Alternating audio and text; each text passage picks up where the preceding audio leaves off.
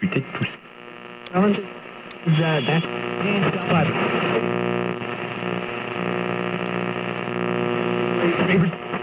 You know, these people. Oh. I don't want to set the world on fire. We interrupt our program to bring you this important message.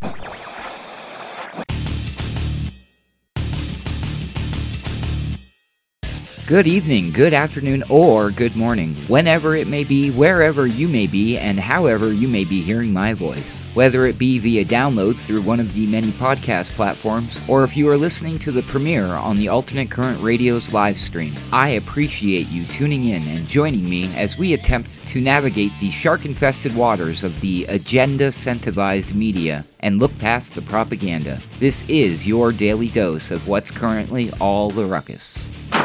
What in God's name is going on in here? What was that ruckus? What ruckus? I was just in my office and I heard a ruckus. Could you describe the ruckus, sir? Watch your tongue, young man. Watch it. According to the Associated Press, DMX, the iconic hip-hop artist behind the songs Rough Riders Anthem and Party Up Up in Here, whose distinctively gruff voice and thoughtful messages in his rhymes made him one of rap's biggest stars, has died, according to a family statement Friday. He was 50. The Grammy-nominated performer died after suffering quote-unquote catastrophic cardiac arrest, according to a statement from the hospital in White Plains, New York, where he died. He was rushed there from his home April 2nd. The family's statement said DMX, whose birth name was Earl Simmons, died with relatives by his side after several days on life support. Quote, Earl was a warrior who fought till the very end. He loved his family with all of his heart, and we cherished the times we spent with him, the family said, adding that his music, quote, inspired countless fans across the world, end quote. APnews.com. Also, today, Wednesday, April 14th, NPR reports that Bernie Madoff, the financier who orchestrated what is thought to be the largest Ponzi scheme in history, has died. He was 82. The Federal Bureau of Prisons confirmed that he died today at the Federal Medical Center in Butner, North Carolina. He had been serving out a 150-year sentence. As a money manager, Madoff defrauded thousands of investors out of tens of billions of dollars over the course of nearly 2 decades. His scheme wiped out the savings of individuals, charities, municipal governments, and college endowment funds, and he was so hated at the time of his 2009 trial that he wore a bulletproof vest to and from the courthouse. NPR.org. You know, it's never any fun reporting on the death of a celebrity, or, well, anyone, really. And I'm sure if you were a loyal fan to DMX, to you he will be greatly missed. Just as I'm sure that if you were not a fan of Bernie Madoff, to you he will not be missed. But no matter how you feel about either of these men's passing, I assure you that life will go on and humanity as a whole will move forward. However, I am extremely saddened to report on another death, one which has serious ramifications for most of you hearing my voice. I am speaking, of course, of the death of the American dream. You're listening to Alternate Current Radio. I'm Adam Clark, and this is The Daily Ruckus.